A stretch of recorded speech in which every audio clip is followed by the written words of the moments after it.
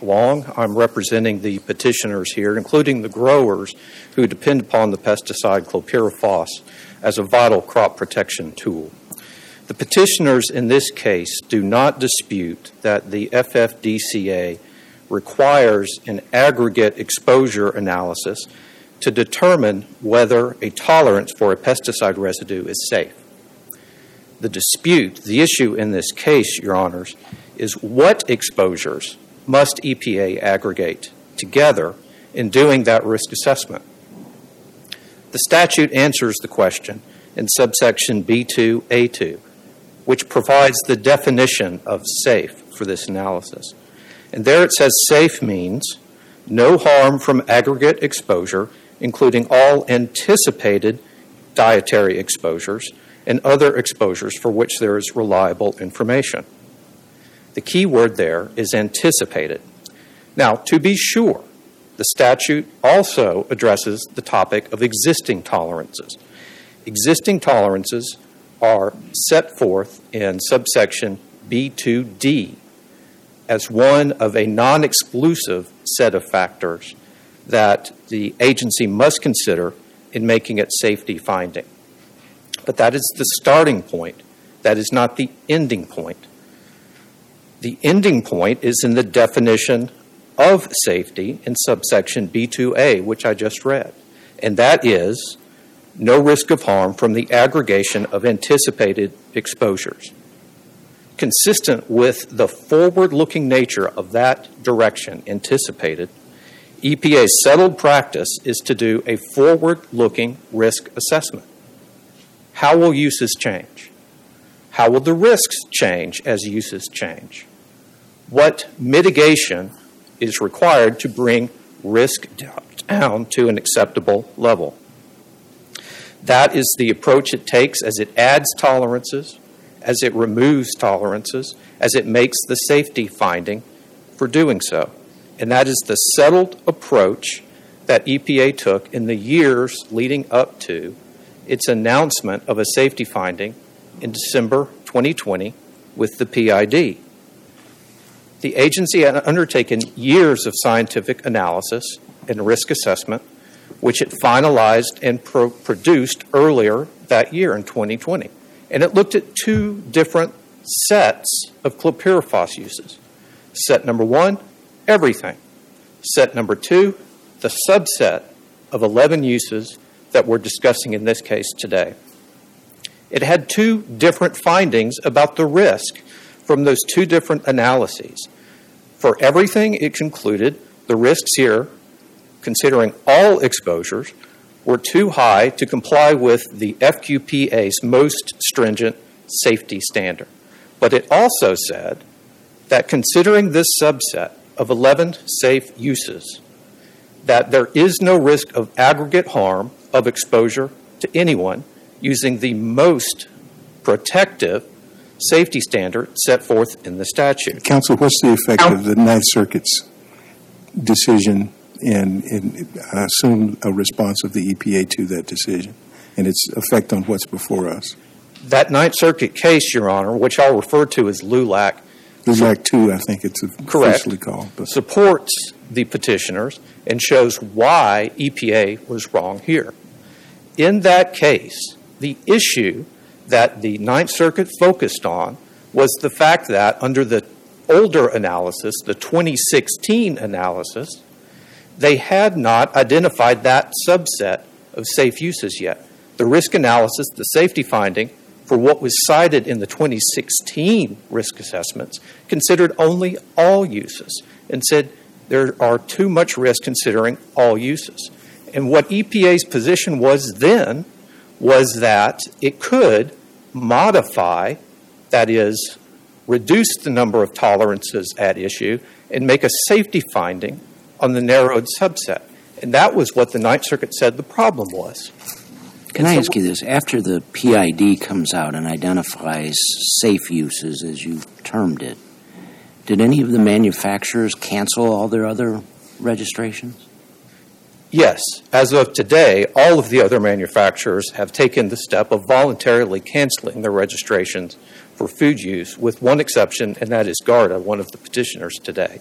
It maintained the registrations for the 11 safe uses, canceling the rest of the food uses. But the point is, throughout that period of time, when a tolerance is revoked, as a matter of law, it cannot be used in the field on that crop. So it has not been used throughout this course of litigation since the tolerances went into effect. Well, correct me if I'm wrong, but my understanding is after the PID came out and identified some safe uses, there was a period of negotiation back and forth to try to get cancellations of the non-safe uses, and that just didn't materialize. And the EPA was up against a deadline set by the Ninth Circuit, and I may have this wrong, but essentially it appears they had no choice but to go ahead and cancel completely. That is not correct under the facts or the law, Your Honor, and I'll explain why. Okay. So after the PID came out, defining the 11 uses and giving it safety finding, EPA did use that in its negotiations with the registrants, including GARDA, on what would be given up. What's important there for this court to understand is that it used the PID definition as a baseline and took the position in writing in the spring of 2021 that nothing but the safe uses would be allowed. Clearly, at that point in time, EPA was not anticipating that all the existing uses would continue. Now, as a matter of law, EPA does not need the cooperation of any registrant in order to make a tolerance decision. It can make the tolerance decision on its own, on the basis of the information that it has, and it can eliminate the tolerances that correspond to those in the PID that are outside of the safe use zone.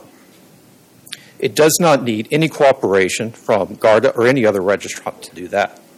But in fact, what they did get, and it's in the record, is the written commitment from GARDA to revoke, change its registrations to comply with the agreed upon list of safe uses. They had that commitment in writing.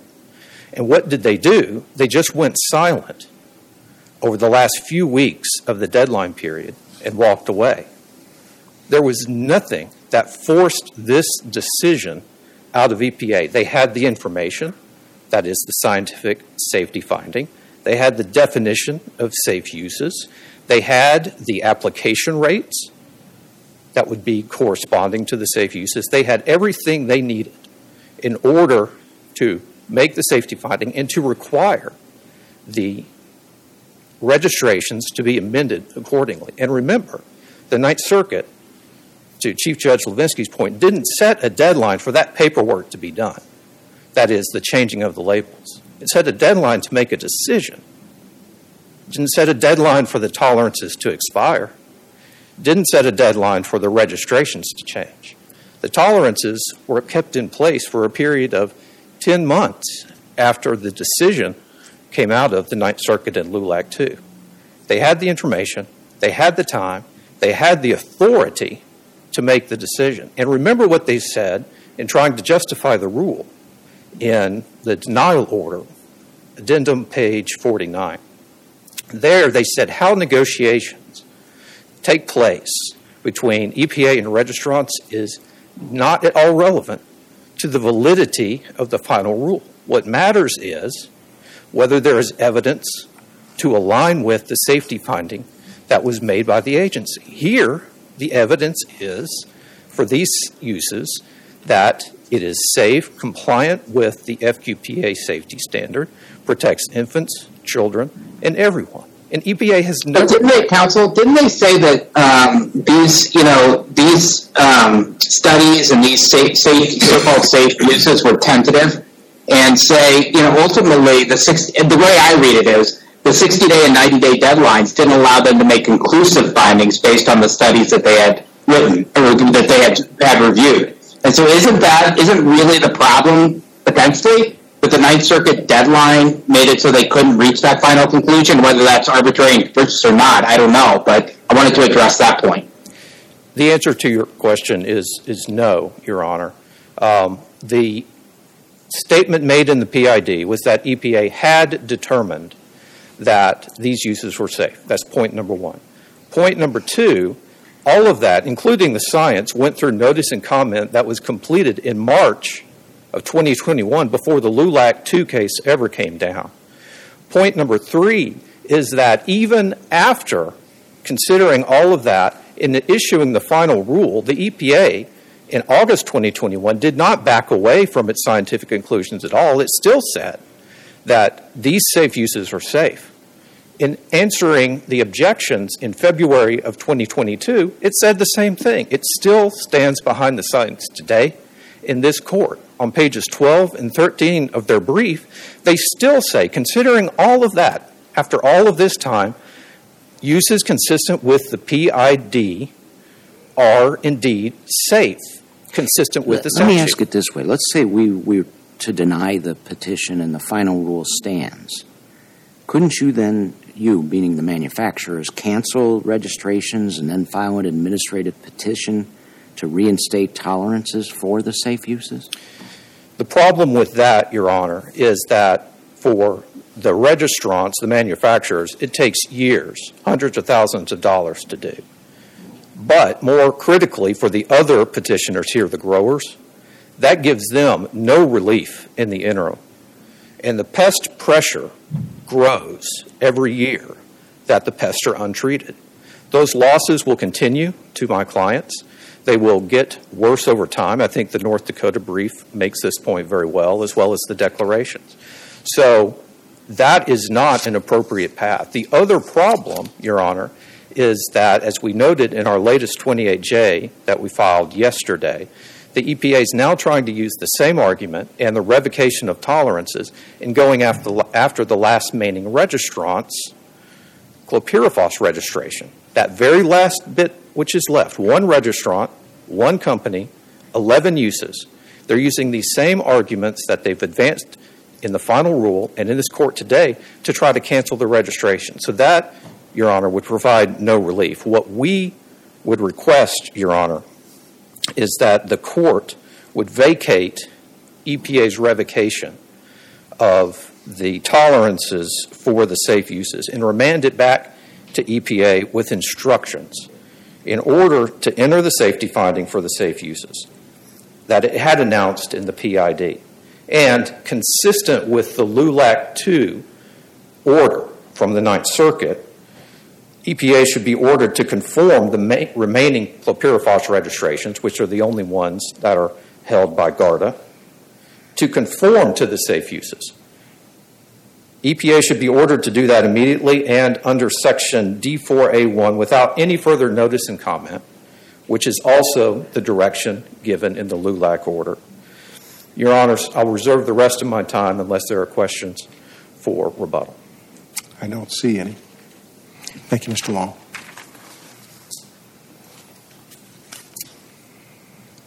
Ms. Glickman.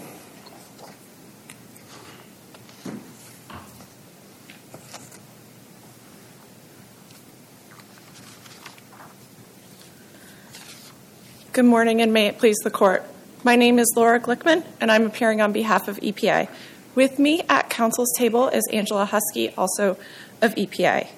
Counsel, before you get started in your prepared remarks, just listening to the final statement and conclusion of the appellants, what's the EPA's response to their request for relief to have this court to direct the EPA to find that the 11 potentially safe uses to conform the requirements on the manufacturers to 11 uses that have been found to be safe? I think there are a few issues with their request for relief, and I'll address that question first. EPA has not made a final safety finding with regard to the 11 uses proposed in the PID. It was a proposed document under a different statute, which is FIFRA, which allows EPA to consider benefits of particular uses. EPA put that document out for notice and comment, and depending on who you ask, the proposed uses are either over-inclusive or under-inclusive.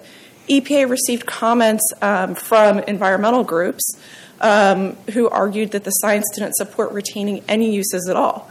And those comments addressed the scientific underpinnings of the PID. And so in order to make a final safety finding, EPA would have to grapple with those comments and address them. So asking the court to direct EPA to just go ahead and make a safety finding short circuits that process. The other issue with vacating with regard to the 11 uses is that the assumptions in the PID reflect changes to FIFRA registrations and labels under FIFRA. And in particular, EPA still doesn't have in hand labels that would effectuate the changes as they were proposed in the PID. So there wouldn't be a base. Could I follow up? A lot of what I read between the lines, and you can correct me if I'm wrong, seems to be the Ninth Circuit made me do it. And I don't think the government's really saying that. But the fact of the matter is you came up here and asked the sort of question I asked opposing counsel, which is, it seems like the Ninth Circuit, by putting these 60-day deadlines, by pushing, at one point even telling the EPA they had to cancel these tolerances, which was reversed or vacated by the en banc court, it feels like the normal process got short-circuited. And so why shouldn't we vacate and remand so the EPA can finish its process correctly under the amount of time it needs to deal with all of these safety questions? So I think the question for the court is whether EPA's decision was reasonable at the time it was made. I think it is true that normally, as EPA has expressed as far back as its carbofuran decision, their practice is to try to negotiate changes with registrants. And I think the record here shows that EPA really bent over backwards to try to maintain some uses. But without any sort of firm commitment from GARDA or the other registrants and the deadline approaching, it didn't have a choice, really, but to revoke these tolerances. And remember, after receiving any firm commitments from registrants, it still would have had, at the end of that process, to go back and make a safety finding. Was the decision to revoke the tolerances based on scientific conclusions or research of some kind? Yes. So EPA looked at all of the studies and concluded that aggregate exposure to all chlorpyrifos exposures that it believed were anticipated was unsafe, including in particular for infants and children. Now, the USDA also has some regulatory responsibility in the area of food. Does their research, how does their research compare to that is conducted and has been conducted by the EPA? EPA was the agency that was tasked with making this decision. USDA does disagree with the decision. However, they did not file any objections to the final rule. And my understanding is that they don't have the same expertise with regard to let me rephrase that. They would seem to have some expertise in food safety. They do have expertise in safety, but Congress tasked EPA with making these choices, and so with making these decisions, rather. And I'm not disputing that USDA has expertise with regard to food safety and with regard to pesticides in particular, but this decision was EPA's. And the USDA didn't join the process until quite recently. Council, I want to go back to my question, which is, were the deadlines too short for EPA? I mean, was it possible to complete everything you wanted to complete in the short deadlines given by the Ninth Circuit? I think EPA thought that it perhaps would be possible.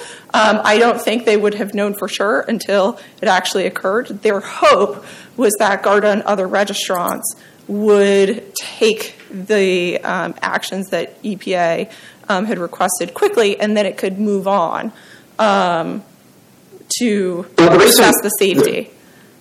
The reason why I ask that is because the D.C. Circuit in particular, I know the issue before us technically is whether what EPA did was arbitrary and capricious, but the D.C. Circuit actually has another remedy that they apply in circumstances like these, at least from my understanding, and that's a straight-up remand, sort of saying, take another look at this. We're not saying that what you did is arbitrary and capricious, but take another look at this and figure out if you need more time or if there's more information you need, take another look at it. Why shouldn't we order that in this case? So we would, given the choice between vacatur and remand without vacatur, we would prefer remand without vacatur. EPA still, again, would have to make the safety finding, and it would still need to be able to look at anticipated uses and have a commitment or labels in hand under FIFRA that would effectuate those changes. And right now, sitting here today, we don't have a safety finding. We also don't have the labels in hand or a commitment to submit them.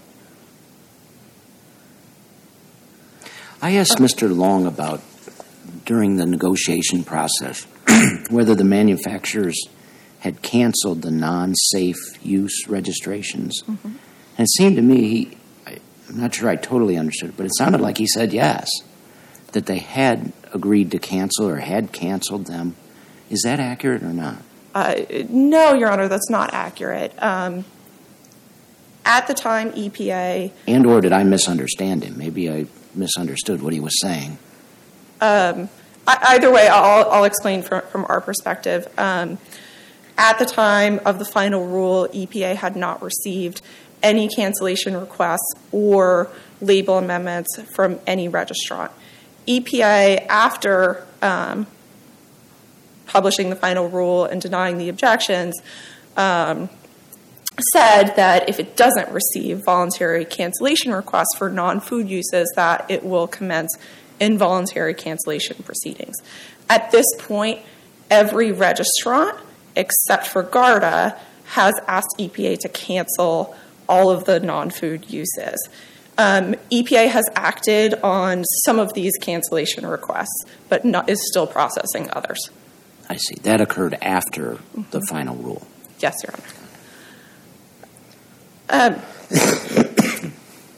Petitioner's argument that EPA had an obligation to reduce anticipated exposures so that it could modify the tolerances instead of revoking them is unsupported by either the text of the FFDCA or FIFRA. As we've discussed, what is safe under the FFDCA is based in part on anticipated exposures, in other words, anticipated uses. With regard to modification, the FFDCA does not provide EPA with a basis to unilaterally choose one tolerance over another where aggregate exposure is unsafe. Nor does EPA have the authority under FIFRA, which is a licensing statute, to quickly cancel registrations or amend labels without registrant's consent. Petitioners claim to the contrary in their reply brief misreads EPA's regulations and the statutes. There simply is no magic wand here. And that is why EPA attempted to negotiate with GARDA and other registrants to reduce the number of uses, but without a commitment as to what uses would be narrowed. EPA reasonably conducted a safety assessment based on what the uses were at the time. The FFDCA does not ask EPA to determine whether there might be some action it could take under FIFRA that would enable it to make a safety finding under the FFDCA. Instead, it requires EPA to assess anticipated exposures in making that safety determination. EPA doesn't dispute that there might be some tolerance or combination of tolerances that could potentially meet the safety standard, but that doesn't render its decision here unreasonable. And I think that's particularly true because both the Ninth Circuit and the FFDCA say that when aggregate exposure is unsafe, EPA must either revoke or modify the tolerances. It doesn't say that EPA can only revoke if it finds that it can't modify them. There's discretion that's built into the statute. And so even if it were true that EPA could have perhaps modified the tolerances, that doesn't render the decision to revoke unreasonable. Well,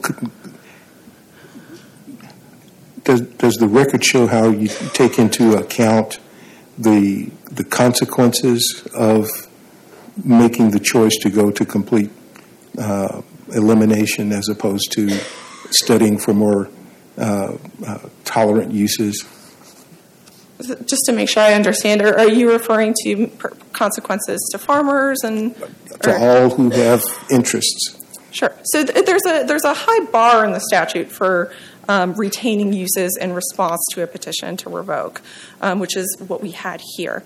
So EPA had to make an affirmative safety determination. It couldn't consider, under the statute, any economic impacts to growers. That can only be considered under FFRA. The sole question here is one of safety. And the Ninth Circuit was clear that if EPA chose to modify the tolerances within the 60 days, that it would have to make a safety finding at the same time. And that's the only way that EPA could have retained those uses. And a safety finding here, again, is not guaranteed. EPA still, again, is looking at the science. And I think we've talked a lot about the Ninth Circuit's LULAC 2 decision. The Ninth Circuit did not mince words here that EPA had abdicated its statutory duty under the FFDCA by trying to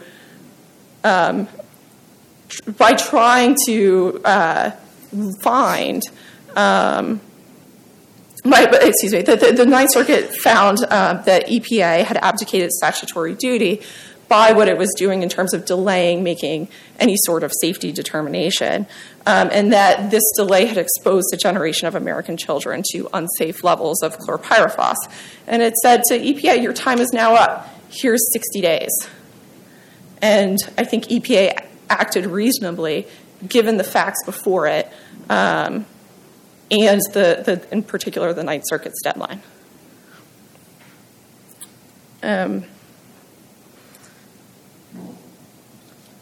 If there are no further questions, I'll move on to discuss the PID or the PID. The uses that were proposed in the PID did not constitute a final safety finding. I think the PID itself made clear that it wasn't a final safety determination. It said that the list of uses may be considered for retention. What could be reasonably relied upon based on the PID? I mean, someone who reads it, what are they entitled to any kind of reliance on that document and what it represents? I don't believe so, and this is an argument that petitioners make, I think, in their opening brief. The PID was a proposed decision, and then even if somebody had relied on it, the Ninth Circuit made clear that it was not a final safety determination. Instead, it said that EPA would have to make one if it chose to modify the tolerances. So, therefore, I don't think any sort of reliance on the PID would have been reasonable. I see my time has expired. If there are no further questions, for those reasons, I think that the court should find for EPA on the merits. Thank you. Thank you, Ms. Glickman.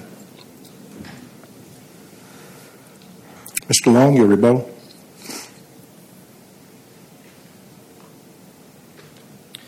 Your Honors, I'd like to start with the PID where we just ended. It was certainly more than just a proposal. It was an announcement of the results of safety analyses that had been completed earlier in 2020. And it used very specific language saying, we, EPA, have determined that the safe uses will not pose potential risks. That finding then went through notice and comment, which was completed before LULAC. And even after that, in the August 2021 rule, EPA said that the safe uses were indeed safe. This suggestion that my colleague has made that there's some doubt about the science here is just not true. You can read that on page 42 of petitioner's addendum, which is the statement EPA made in the final rule, or the objections to the final rule, saying there is no factual dispute here. EPA does not dispute its scientific conclusions and findings in the PID. They said this is a legal dispute about what we can consider. And on that issue, they've just abandoned their position. They've always had the position that we can consider proposals and make safety findings on proposals. In the 2021 decision, they abandoned that and said, no, it's got to be existing only, which is flat contrary to the statute. And one of the things that the USDA has taken them to task for, as noted in the 28J, EPA's abandonment of their position is arbitrary and capricious.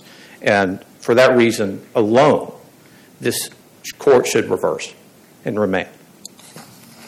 Thank you, Mr. Long. Thank you also, Ms. Glickman. We appreciate both counsel's participation in argument. I think the court will find it helpful as we continue to study the briefing in this case. Case is submitted. Counsel may be excused.